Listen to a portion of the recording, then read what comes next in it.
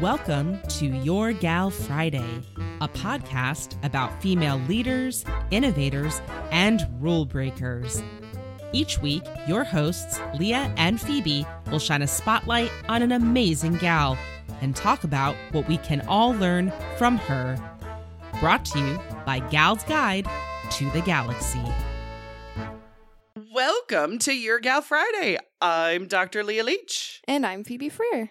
Today we're talking about a gal who is a math genius. Her calculations were pivotal in getting the first American in space and back home safely. But it didn't stop there. From the early days of the NACA testing airplanes and rockets to all the way to the space shuttle program, she was crunching numbers with pinpoint accuracy. Today, we're making math a ton of fun and talking about the life and legacy of your gal, Katherine Johnson. Yay! So, similarly to Dorothy Vaughan, I knew of Katherine Johnson because of the movie Hidden Figures. If it weren't for the movie, or for the fact that I know Leah, I probably would never have known about Katherine Johnson. So, when I watched the movie, Katherine is, of course, who I felt the closest to, other than the other three, but that's simply because that's how the movie's constructed, and movies typically She's the hero. Yeah, she's the hero. Typically, movies have one main character when it comes down to it, and she was it. So, of course, I gravitated to her, and she's got that home family life that they touched on and all that stuff, and she's incredibly smart. So it's like, she's just the whole package. Oh, yes. You know? Leah mentioned that she became kind of a composite character. So meaning that what happened to her in the movie actually happened to other women in real life as well as herself. So this week I was interested to learn what really was about her and what was really her character. Yeah. Oh, absolutely. I mean, I'm kind of in the same boat where, just like how, last week with Dorothy Vaughan, Right. I had read the book first and then I saw the movie. And I mean, I knew before going into this research, that the Katherine movie version, was a little bit different. And I totally get why they do that. It's totally cool. Totally. So, she kind of showed the overarching journey, you know what I mean? Kind of within the movie as well. Yeah. So, however, we do a show on real life gals. And so separating that fact from fiction is just something I just love to do. Oh, yeah. It's so much fun, I find it so much fun. Yes. Yep. So, I mean, I was really looking forward to this episode to kind of learn more about the real Katherine. Totally. You know what I mean? The full-fledged real gal. Oh, yeah. Me too. And, for me, it's awesome when, if you listen to the show, you probably already know this, but, for me, when characters are portrayed in movies or TV shows or something visual and audible that you can drink in, it's easier for me to remember it and understand it. So it's really cool to see a movie about it and then go research for yourself what really happened, because then you actually have faces to put with it, and you can be like, oh, they should have done this in the movie, not in a critiquing way, but more in a you create the movie in your head. So it's a really cool part of it. This is a fascinating story as well. Right. Yeah. And you actually have faces and ideas and fun visuals to go with it now. And you can just keep the movie continuing in your head, at least for me. So that's pretty cool. Oh, yeah. No, absolutely. They say that a visual image gets to the brain's long-term memory faster than reading words on a page. Definitely. So it sticks with you longer and you can build upon it. Absolutely. So, yeah, that's why it's extremely important also to still have visual history as well. Absolutely, yeah. Yes. Well, should we get into it? Yes, Do you want to tell us, where was the real Katherine born? Well, Katherine was born in White Sulphur Springs, West Virginia, as Katherine Coleman. She was born on August 26, 1918, and her parents were Joshua Coleman and Joylette Coleman. Katherine was the youngest of 4 children. Katherine's intelligence and gifting was apparent, even at a young age. In her area, there was limited education for African Americans. Her school only went up to 8th grade, which she completed by the age of 10. But there was a school about Amazing. 120 miles away called the Institute of West Virginia, which was on the campus of West Virginia State College. So, Catherine's parents, who were very supportive of education, sent all of their children to finish high school 120 miles away. The families split their time between the college and White Sulphur Springs over the summer. The reason their family was so supportive of this is because Catherine's father was actually also really good with math, and he was very smart, and he used it to his advantage in his career, even though a lot of his career choices were very hands-on and very hands-on type careers. Catherine's career was very mathematical and did the numbers, but she got that from her father, and her parents absolutely understood the importance of growing her education. Yeah. Oh, thank goodness they did. I know, yeah. right? Like, geez, she did so many things because of that. Catherine continued to excel in school, and she graduated high school at the young age of 14. After that, she attended, not surprisingly, West Virginia State College, which is now known as West Virginia State University. She took every single math course she could. She found every way she could expand her knowledge and her resources. So she had multiple professors mentor her and even had Angie Turner King as her mentor. At one point, Angie was one of the first African American women to gain a degree in chemistry and mathematics. Catherine also had teachers add new math courses just for her. So another mentor was Dr. Claytor, who taught her as much as he could, according to the book Hidden Figures by Margot Lee Shetterly.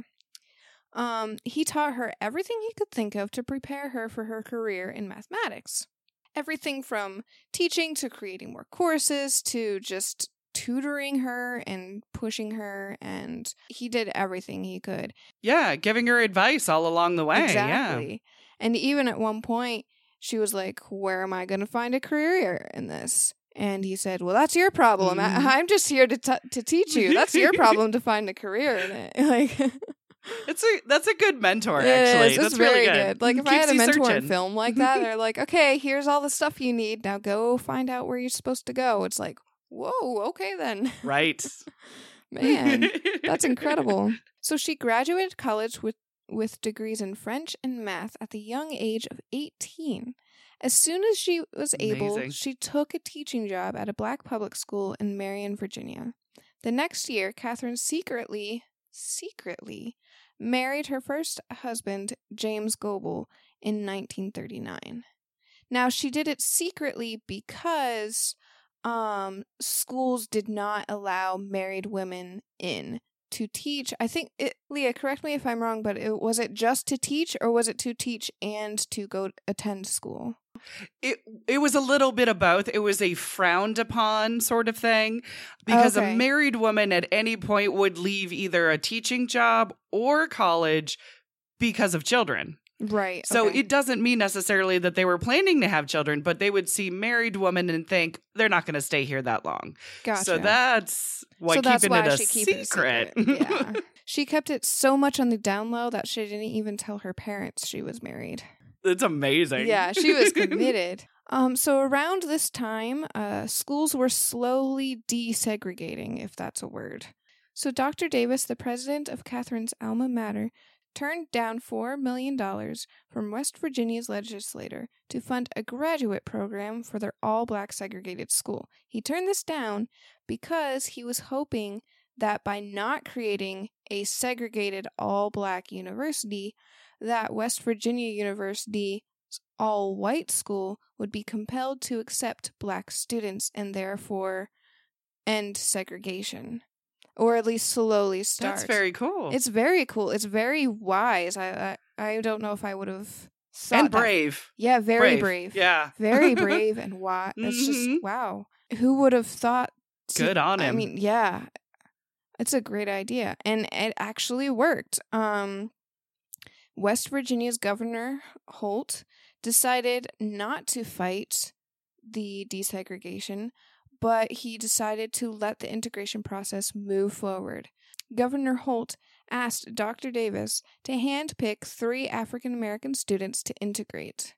Dr. Davis explained this all to Catherine, and he sat her down and he said, "I pick you." And he also included 2 other black men. So since Catherine was chosen into the program, she quit her job and enrolled into the university. She rarely saw the other 2 black men, if at all, so she was all on her own. But she excelled in her studies once again. The teachers treated her fairly. She was doing well. After only a year of attending graduate school, she became pregnant, and it became apparent that they now needed to tell the world about her marriage because, it's about to show soon. Mm-hmm. Some sources online say that Catherine quit school because maybe she didn't like it. She didn't like the segregation happening or being around so many white people.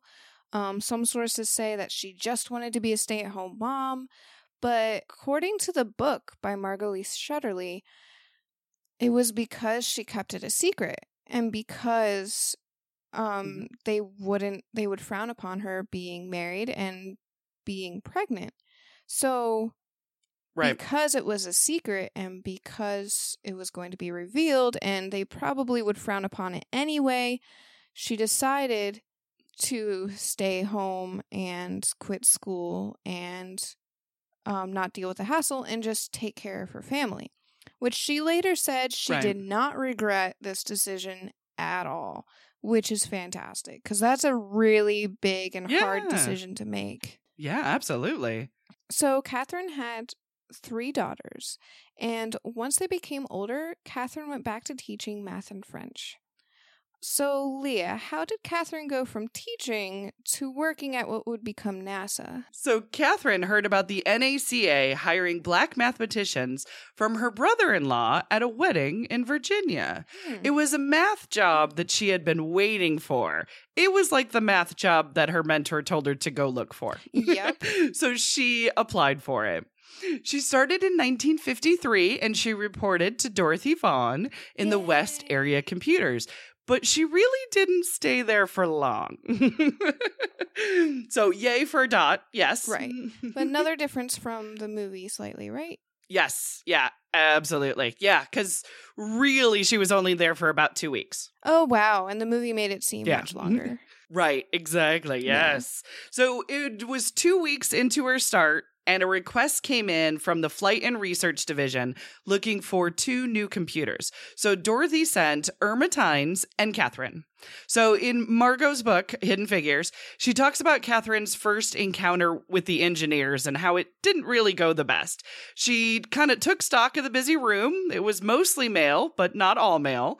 And she headed for an empty cube of tables by the engineers. She put her stuff down and she smiled. And then the engineer got up and walked away. Oh, geez. I know, right? Margot writes this very beautifully. She says, bemused, Catherine considers the engineer's sudden departure. The moment that passed between them could have been because she was black and he was white. But then again, it could have been because she was a woman and he was a man. Or maybe the moment was an interaction between a professional and a sub-professional, an engineer and a girl. So it kind of shows, by reading the book and even with watching interviews of Catherine, I kind of read between the lines there because really, Margot sums it up very well. It's a lot going in, to an environment. It could have been much of anything.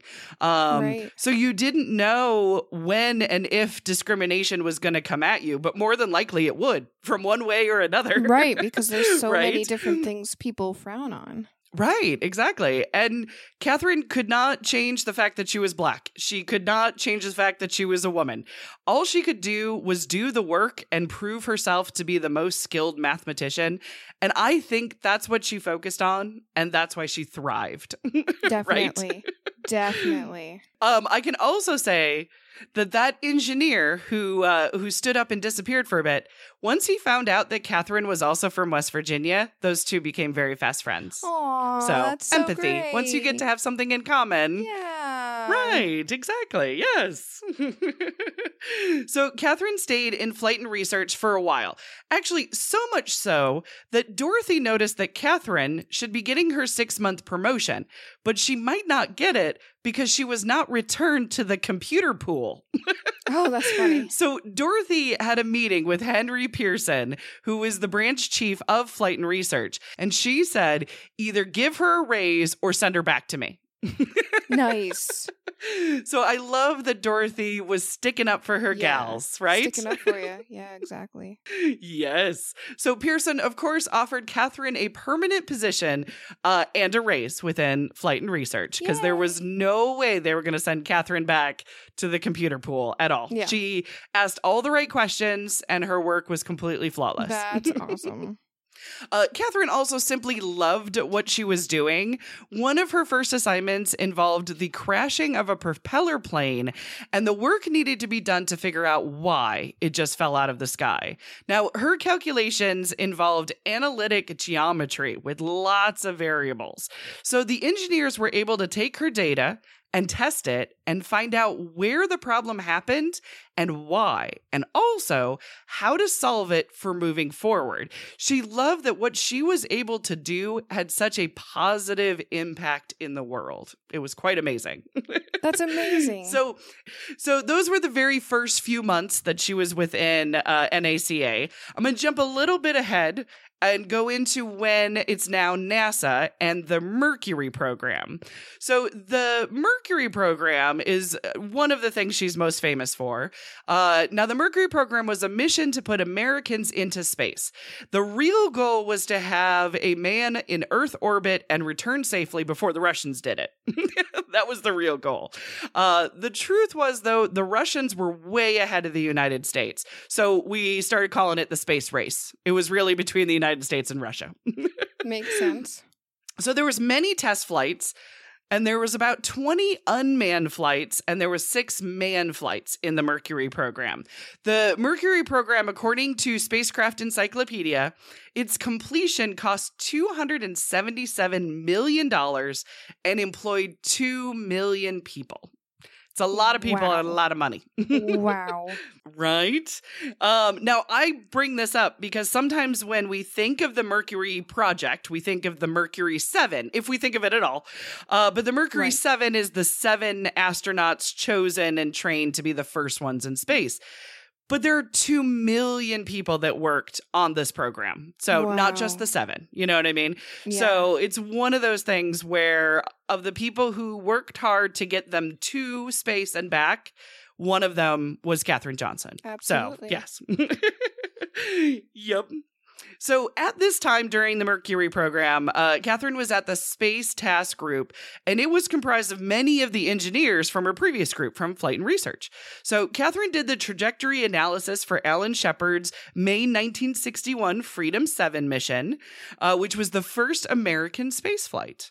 A year later, when John Glenn was about to embark on his first orbital mission, the IBM computers were being utilized a lot more than the human computers were. But there was also more working parts, basically. The IBMs, there was many of them. There was 4 of them, actually.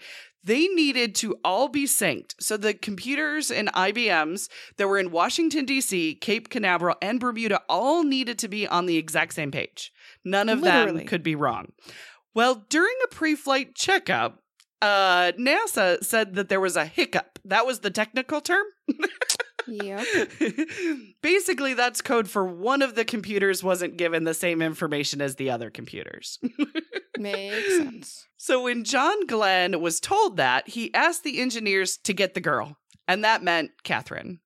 Quote, if she says they're good, then I'm ready to go, is what John Glenn said. So Catherine checked the numbers. They were the same as the IBM, and she checked them by hand, and John Glenn's flight was a success. That's so awesome. And that's like another thing that's correct in the movie. But like we were talking about, we were talking about this earlier. In the movie, they like implied that it was very last minute, but like this still happened, but it wasn't quite as last minute. But that's definitely a movie thing. They had enough time. They had time. Exactly. But always with a movie, you got to have that conflict and that, you know, it's like it's the Alfred sort of Hitchcock thing. It's the bomb in the room, you know? It's like, you know, there's a bomb in the room. Absolutely. You know? Yes. That ticking clock. Tick, tick, tick. Yeah. Movie. Yes. Geeking, oh, no, totally. Yeah. If you know there's going to be a bomb that's going to explode, then you're more heightened sense of awareness. Right. So yeah. if you know that John Glenn needs these numbers for a safe flight, then you make that a heightened state of awareness. Yeah. Totally. And she did it. And it's so cool. I was like so happy to discover that was true. Because that's really cool. Right. Exactly. I love it. Well, you digged into her work in the Apollo missions. Yeah, and it's kind of cool. Once I discovered some things, I got really excited. Okay. So Catherine helped calculate the trajectory for the 1969 Apollo 11 flight to the moon during the moon landing. So during the landing, she was at a meeting in the Pocono Mountains, and she and a few others crowded around the television screen and watched the first steps on the moon that she helped happen, which is astounding. It's amazing. Yeah. So this next one, although landing on the moon is a huge deal, this next one is a huge deal to me personally because I like movies. I learned that Katherine Johnson could have and maybe should have been a character in the movie Apollo 13. So she also worked on Apollo 13 moon mission, which was in 1970. So when the spacecraft began to fail, the mission was aborted and Catherine was working on backup procedures. In a 2010 interview, Catherine recalled, quote, "Everybody was concerned about them getting to the moon. We were concerned about getting them back." What Katherine Johnson helped do was her and her partner made calculations before the takeoff, before everything happened. They did test flights, they did test calculations and simulations. They asked the question, okay, what happens when the computers stop working? How do we get them back when the computers shut down? And she asked this question. Well, because she asked this question, they created this procedure that was based on the stars in the sky. Like, you counted the stars and you did these calculations based on the stars and all of this. But because in Apollo 13, there was so much debris that they couldn't tell what was debris and what was the stars. Because of that, Catherine's exact calculations could not be used. Because of those calculations and because of that procedure, Jim Lovell actually came up with a different idea based on Catherine's. So that's when they decided to line up the window with Earth and base it on the line of the hemisphere line where it was like the darkness to lightness. And even Catherine was like, they were really lucky. Like, they were really lucky because that had to go just right for that to work. And it was based on an astronaut and a mathematician, and everything just had to be exactly right. But it's really cool that it worked out. Like, Catherine literally saved lives, and that's so cool. Right. Absolutely. Yeah. If she hadn't thought of that question earlier, where they could work out, here's some options. Right. And then to have the astronauts like Jim Lovell be aware of those options. Exactly. I mean, that's planning for the worst scenario. Exactly. Yeah, and it worked. And it worked. Like, if she hadn't thought about that, they wouldn't have thought about the actual solution. So it's like, because you don't have a lot of time. You got to figure this stuff out like yesterday. Yeah, exactly. And she did figure it out yesterday. I was like, oh my gosh. I was so excited because I'm like, all right, now I'm like rewriting the movie a little bit and adding Catherine into it. And it was like, okay, we could have added her here. We could add her there. Like, It's just so I know, fun. isn't it wonderful? You could combine those two movies. You could combine Hidden Figures and Apollo Yes. 13. Like, that's just so cool. Yeah. Oh, absolutely. It's fantastic. It is. I love So her what did Apollo she- stories. I really, Yeah. really do. Oh, it's so exciting. So what did she do on this space shuttle program? One thing that I kept finding, which is, and I will try not to go on a rant about it, but every biography that you look at, it'll say that Catherine also worked on the space shuttle program and the Earth resources satellites. Right. But finding information about what she did on those, Yeah. Like was difficult. Yeah, we right. found a lot of like one sentence like, oh, she did this and then she did this. And it's like, well, can you tell Right. us a little bit about that, maybe? But what did she do on Right. that? Right. Hmm. And it's one of those things because, I mean, the space shuttle stuff and the satellite, those were in my lifetime. So why is there less information? You Right. would think there would be more, right? Right. This is kind of what I have pieced together. I have pieced together by looking at the space shuttle program, because the space shuttle program actually started in its early days in 1977. The idea was to have a reusable spacecraft. That is basically what it is when we're talking about the space shuttle program. The idea is this reusable spacecraft could bring crew and cargo from orbit to back to Earth. So because this spacecraft was actually kind of more of a glider, the way that it came back to Earth, it would need to land not in the ocean, but on a specific runway, either at the Kennedy Center or at Edwards Air Force Base. Now, what we know of Catherine's trajectories is that they were pinpoint accurate. She knew what spot of ocean every capsule was going to land on. Wow. So I can only assume her talents were perfect to make sure that they create a shuttle that was a glider that could correct its orbit and return to the exact spot of a runway. Wow. I assume that is where she worked on in the space shuttle program. So, because honestly, as a kid, I always found it fascinating. How in the world did they know the exact window when they were in outer space to return to Florida when everything is currently in motion and constantly in motion, Totally, right? yeah. So, I mean, I didn't realize that it was math. I didn't know it was math. Yeah, no. I was too busy getting a D in geometry at this point. So, Yeah, no, I I'm didn't same. know. Same. Yes, definitely. Exactly. So from 1981 to 2011, we honestly had one of the coolest things ever. We had a space shuttle. It actually kind of makes me quite sad that it was retired because the space shuttle for me, it was our Enterprise. It was our Millennium Falcon. But actually, in reality, it was quite a bit more. The shuttle missions explored Earth's climate. It measured asteroids in the atmosphere. It sent out the Hubble Bubble Space Telescope. And I know it's not the Hubble Bubble, but that's just always what I've called it from my childhood. And it took pictures of our universe and it sent them back. And so it also set up a space station where people can actually live in outer space. So the space shuttle missions, as well as the Earth resource satellites, both of them Catherine worked on, they looked at the Earth temperatures. They looked at the ice caps and the oceans. They looked at the ozone and they looked at the stratosphere, which is the air we breathe. That's the complicated word for it. But it looked at like far, far more. Now, I know Phoebe is a fan of the movie Twister. Oh my gosh. Yes. They, in fact, because of the space shuttle missions, the F factors for tornadoes were developed because Langley and the work of the space missions and the Earth rescues. So we got an What? F5, we got an F1. What? Mind blown. 3 Right? movies. Exactly. Mind blown. So many movies combined into one in Phoebe's head right Yeah, now. So many. So it's so beautiful. It's a beautiful place right now. Right? See, this is why I'm obsessed with NASA and the space Oh program. yeah, I see it now.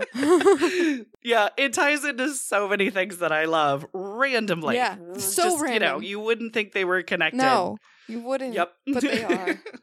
It's all connected. So we have learned about her NASA life, Yes. but what about her life outside of NASA? What about her personal life? So there's a few tidbits about her personal life.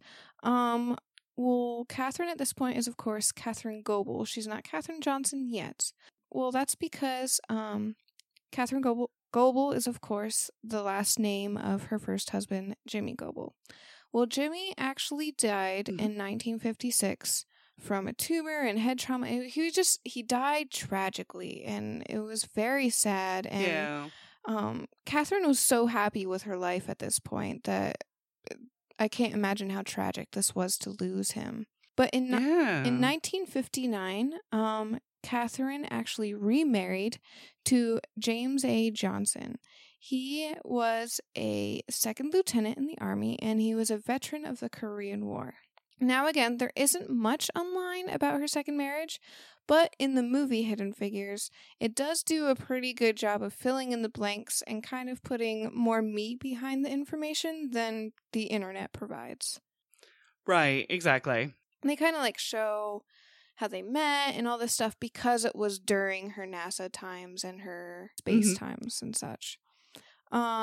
Right, yeah, absolutely. So there are some interesting stories about Catherine at Langley, and I just wanted to share them with you. I'm actually going to read right from the book by Margot Lee Shetterly, The Hidden Figures, of course. I'm just reading straight from the book because it sounds so good already. I didn't want to mess it up and reword it for no reason. She writes so well. She does it's hard write to so not well. do. Yes. I get sucked in. Just a random shout out. Thank you, Margot Lee Shetterly, because your book has been a godsend. Yes. You really three-dimensionalized all of these characters for us. Yeah. Absolutely. So the book says she took a genuine liking to her new colleagues as well. The West Virginia engineers she had met on day one played ABBO and local symphony. Members of the Brian Busters Club convened after work and on weekends to build elaborate model airplanes by hand. Many of the men and women at Langley joined softball or basketball teams and played in local amateur leagues. Langley's, quote, Sky Chicks competed against a team fielded by the power company, the Kilowatt Cuties. That was hard to say, but it was Which so is fun. such a great name. It's really cute. It's so cute. Oh my gosh. Over time, the black employees joined teams as well. And then there was the lunchtime bridge game. The game's requirement of both analytical and people reading skills made it a favorite game of the engineers, and they spent many a lunch hour in fierce competition. They were an opinionated, high-energy bunch, and best of all, as far as Catherine was concerned, they were all smart as whips. There was nothing Catherine Goebel loved more than brains. Oh, yeah. I can see that in interviews when she talks about anybody that she thought was really smart, that she's smitten by intelligence. Aww. She really appreciates it. That's so cool. Mm-hmm. You had another one too, didn't you? I do. So in the movie Hidden Figures, they go on and on about this thing with the bathroom that Catherine had to run across the way and run a mile just to go to the bathroom. Now they kind of twisted it a little bit in the movie, but essentially it was true. I'm also going to read a paragraph from the book about that because they explain it very concisely and very eloquently. So from the beginning, Catherine felt completely at home at Langley. Nothing about the culture of the laboratory or her new colleagues rattled her, not even the persistent racial segregation. At the beginning, in fact, she didn't even realize the bathrooms were segregated. Not every building had a colored bathroom, a fact that Mary Jackson had discovered so painfully during her rotation on the East Side. Though bathrooms for black employees were clearly marked, most of the bathrooms, the ones implicitly designed for white employees, were unmarked. As far as Catherine was concerned, there was no reason why she shouldn't use those as well. It would be a couple of years before she was confronted on the whole rigmarole of separate bathrooms. By then, she simply refused to change her habits, refused to so much so as enter the colored bathrooms. And that was that. No one ever said anything. I know, I love it. I love it too. She was gonna do what she needed to do. I love how the movie, really touched on important topics. And they only skewed it just enough to, be in a movie format, basically. Right, exactly. They still hit the bathroom thing. But just for the movie, they had an experience to the hero, Catherine, Right. instead of who it really happened to, which is Mary, who we're going to talk about next episode. Yeah. So, in addition to having a family, working for Langley, and essentially saving lives, Catherine sang in the choir of Carver Presbyterian Church for 50 years. She's been a member of the Alpha Kappa Alpha since college, which was the first sorority established by and for African American women. Catherine and her husband have 6 grandchildren and 11 great-grandchildren. Oh, very awesome. Yeah. I love it. So tell me about her papers. Because there is also a scene, or series of scenes, I should say, in Hidden Figures, the movie, where Catherine is trying to get her name on reports as an author. Now, getting your name on a research report really was a big deal. It was also accountability for the accuracy of your work. So if you stood behind your numbers and your research, you certainly wanted your name on that front page. Absolutely. However, it was prestigious. So, according to Margot's book, it said, quote, getting one's name on a research report was a necessary first step in the career of an engineer. For a woman, it was significant and an unusual achievement. So, yeah, so many people wanted their name on a paper. That makes sense. So according to NASA, Catherine co-authored 26 different research reports. Her first would not only be the first for her, but the first time that a woman in the flight and research division received credit as an author. And it was a 1960s report called, and you know I can't not share the title of her report because I love these. It was called Determination of the Azimuth Angle in the Burnout for Placing a Satellite Over a Selected Earth Position. Oh Doesn't my that sound gosh. fascinating? It totally does, and I don't understand any of those words, but it sounds great. I know, but there's lots of words all strung together. But it was Catherine and engineer Ted Skopotsky whose names were on the paper. So now, women, regardless of color, they really did struggle to get their name on reports in the early days. Doris Cohen would actually be the first in 1941. She would go on to author 9 more reports. 5 of them, she was actually the sole author. And that was very, very rare. So Catherine getting her name on a report 20 years later in 1960, it was still not normal to get her name on Wow. reports. So good on you. Now, Catherine went on to win a lot of awards, A lot, and some yeah. really cool things happened to her. Oh my gosh. Please tell me all these awesome things about Catherine. I think I should start with the best because I'm pretty excited about this. I thought this one was really cool. So, Do it. Catherine received the Presidential Medal of Freedom Award, which is an award given by the President of the United States, who at the time was President Obama. It is the highest civilian award that is given from the United States. It's people like Mother Teresa and the United Kingdom Prime Minister Margaret Thatcher who receive this award. And Catherine got it. Like, this is a big deal. Like, Mhm. a big deal. Oh, yeah. She was one of 17 Americans that was honored on November 24th, 2015 by President Barack Obama. She was cited as a pioneering example of African American women in STEM. So that's insanely cool. And I love it. And the president gave her a kiss and she was surprised and all blushing, and it's very cute and oh my gosh. It was so adorable. She did Yeah. not expect him to lean down and give her a kiss, and she's like, uh-huh. It's so cute. Lovely. Oh She my gosh. loved it. That's just so cool that it came from Barack Obama too. It's just just all of that is just so cool. It's like, Right. Exactly. Oh, man. It's a sweet, sweet moment to watch actually the footage of the award Yeah. ceremony. Yeah. It's super sweet. So cute. Oh my gosh. In addition to that, Catherine was named the West Virginia State College Outstanding Alumnus of the Year in 1999.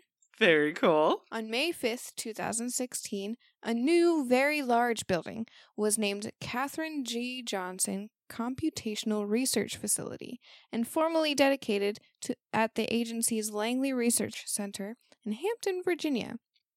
The facility officially opened its doors September 22nd, 2017. Catherine attended this event, which marked the 55th anniversary of astronaut Alan Shepard's historic rocket launch in Splashdown, a success that Catherine helped achieve. So during this event, Catherine also received a Silver Snoopy Award, often called the Astronauts Award. NASA stated it is given to those who have made outstanding contributions to flight safety and mission success. So that's a huge honor. Very cool. She has a huge building named after her at Langley. That's a big day. That's a big day. That's so cool. It really is. Yeah. In 2016, Catherine was included in a list of 100 women, BBC's list of 100 influential women worldwide. NASA stated her calculations proved as critical to the success of the Apollo moon landing program and the start of the Space Shuttle program, and they did to those first steps on the country's journey into space. That is so awesome. That's so awesome yeah, to get it's recognition from NASA. Like NASA specifically It really said that. is. It's that important that NASA had to release and say that. That's so great. Catherine is actually also portrayed in a TV series called Timeless. She was portrayed in the episode Space Race. And she was also portrayed, of course, in the movie Hidden Figures. In an interview, Catherine said about the movie that it was well done. The three leading ladies did an excellent job portraying us. So that's really cool to get.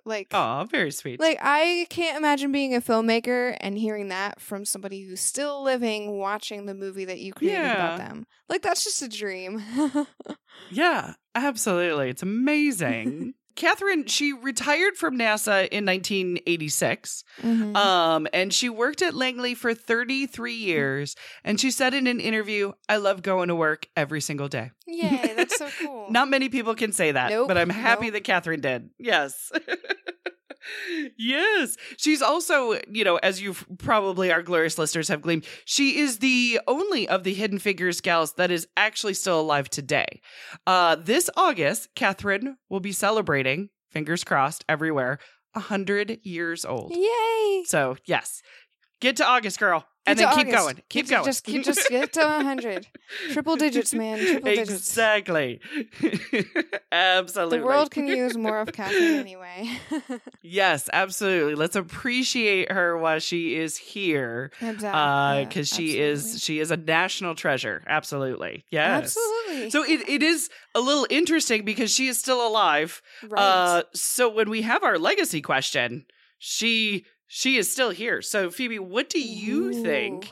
What legacy she wants to leave behind? Man, no pressure. She's still here. And there's a once in a blue moon chance that she could hear this. Right, absolutely. Yeah. You never know. What legacy do we think she wants to leave behind? Looking back through everything that we just talked about, she fought segregation, but she wasn't really fighting. She just wanted what was best for herself and for her family. I think that the fact that her parents actually helped her through and actually pushed her to pursue mathematics, and also they didn't condemn her for quitting school or for quitting her job to raise a family either. So I kind of... Right. Yeah, they kept supporting her, yeah. Yeah, so thinking about all of that, I'm kind of thinking she wanted her legacy to leave behind positivity and encouragement to people who wanted to pursue a career, but also not judgmental. I feel like her father's mentality probably rubbed off on her a lot, where it was okay, this is your passion, this is your career, this is what you're good at.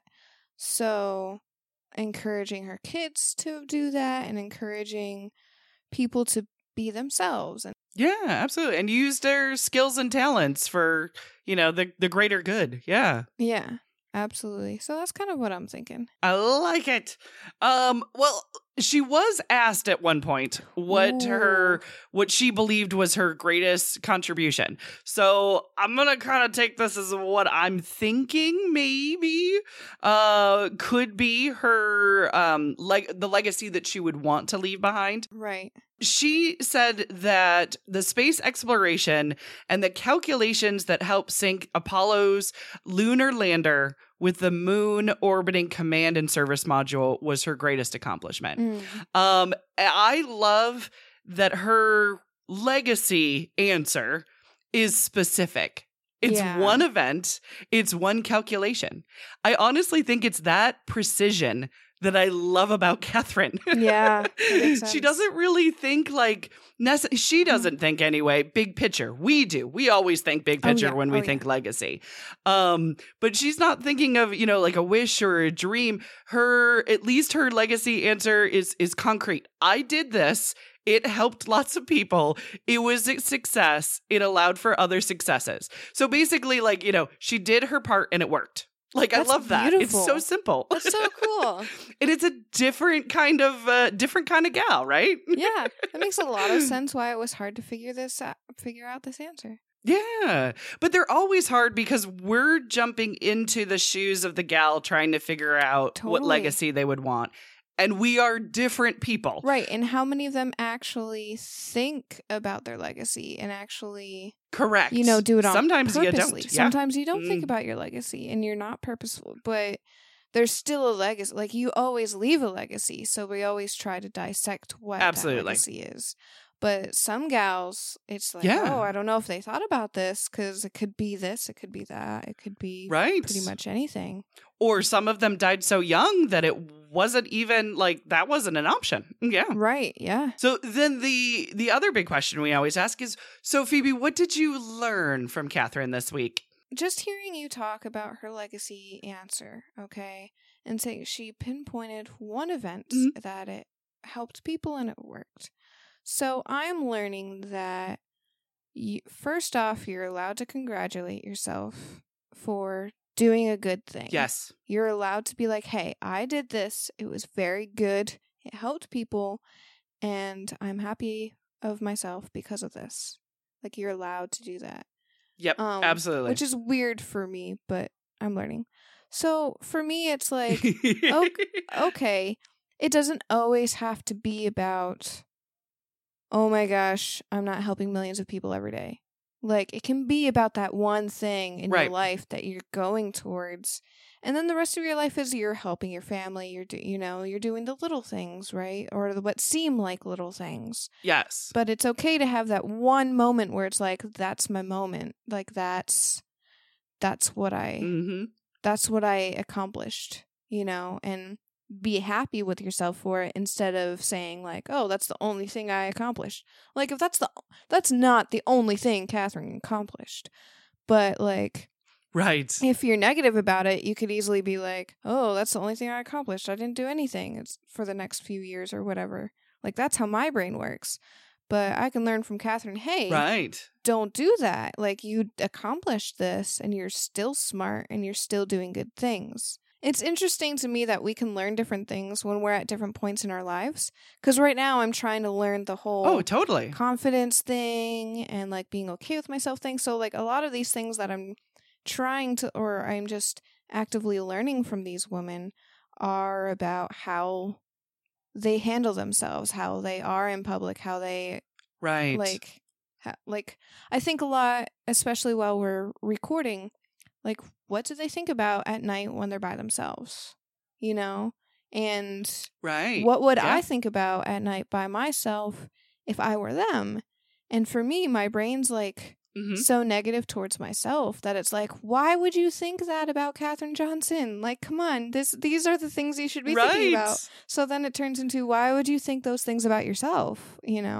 So she's probably reworking calculations in her head. Probably. You know what I mean? That's what I would imagine. She's I feel like she would always be working the problem. Yeah. So, and that's something you can easily learn. It's like, you know what? Okay, is there a problem? Definitely. Let me work the problem. If there isn't, let me not worry about it. Exactly. Like she's like, okay, if there's a problem, there's an answer. That's why I like math. And it's like, oh, that makes sense. Yeah. Actually, there's always an answer. Right. Oh. What did you learn about, Leah? I really cemented my appreciation for math because of Catherine. It's one of those things. It's my father, he was the precursor to this.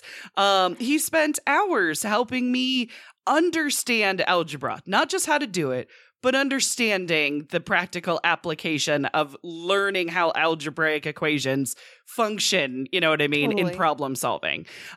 He helped me with, real life applications of it. So, but again, geometry, that one I couldn't do. That one I just could not wrap my brain around it. Now, I'm very lucky. My daughters can do geometry, and I see them explain it to me, and I'm just in awe. I really am. I'm amazed that they grasp it so well. So, I mean, I love math. I love it because it's problem solving, and I problem solve every day, and I use math every day. Yeah, absolutely. It's always around. And so, and like you were saying, Catherine said in an interview, it was hard to do, but when you got it, you got it. You had to work for it. There was a right and a wrong. See, in history, there's not always a right and a wrong. Mm-hmm. I thought that was quite interesting. And I love it because we do this show and we talk about, history. So I fully get that. Totally. Math has that right and wrong. History is up to interpretation of facts. Absolutely. Interpretation has no distinct right or wrong. It is up to the individual who kind of accepts the history, digests the history, and puts their own experiences, you know what I mean, on the history as well. Like what we do. So yeah, I totally understand. So I learned that my appreciation of math actually has life and death consequences because the Space Shuttle program, they needed to be right. Yeah. So there's right and wrong, but there's also life and death. It's important. So I'm immensely thankful to the NACA that understood that because of the high risk of life and death, they needed the best minds that they could find, and that those minds had to not be segregated or separated because of color or gender. They just they needed the best minds that they could find in the country. So I mean, I really learned that we get farther faster when we all work together. That is really, I think, what I'm taking from Catherine. Absolutely. That's great. So, yes, I love it. We do, once again, just want to give a shout out to Margot Lee Shetterly and the book Hidden Figures. Yes. Oh, yes. We really appreciate it. If you have enjoyed this episode, there is a treasure trove more of information about not only Catherine and not only about the space program, but more real life gals that are in the book Hidden Figures. And I will say there are 2 versions available. So there is a young adult version of this book available as well. So we both really highly suggest you check them out. Absolutely. It's so detailed, and it's more like if you look on Wikipedia and try to read about these gals, like you'll get the facts, but you won't get the personality, you won't get the story, the connection. Yeah. Because even on Wikipedia, they don't include stuff that the book has. It brings you right down to what they were thinking and feeling, and but it's still nonfiction, and it's really cool. Yeah, and NASA does a pretty good job, but there was still holes in it. You know what I mean? Definitely. So there was still things that even NASA biographies weren't covering. NASA's concerned about what she added to the program as opposed to her details about her whole life, where we like to know the details about your whole life. So the book is perfect. Yeah, and we like Margot Lee Shetterly. We like the 360 dimension. Mm-hmm. Well, that wraps it up for us. Next week, we are continuing with the real life gals of Hidden Figures with Mary Jackson. Yay. So Gals Guide is also continuing Black History Month with articles and videos and podcasts dedicated to our fantastic sisters, past and present. So check all of those out at galsguide.org. We leave you with this quote from Katherine Johnson. Take all the courses in your curriculum, do the research, ask questions, find someone doing what you are interested in, and be curious. For more information about this week's Gal, or to check out our previous episodes, visit galsguide.org. To support the show, visit the Gals Guide Patreon page. We love our patrons and offer exclusive perks and behind-the-scenes access for as little as $1 a month. Thank you so much for subscribing to Your Gal Friday.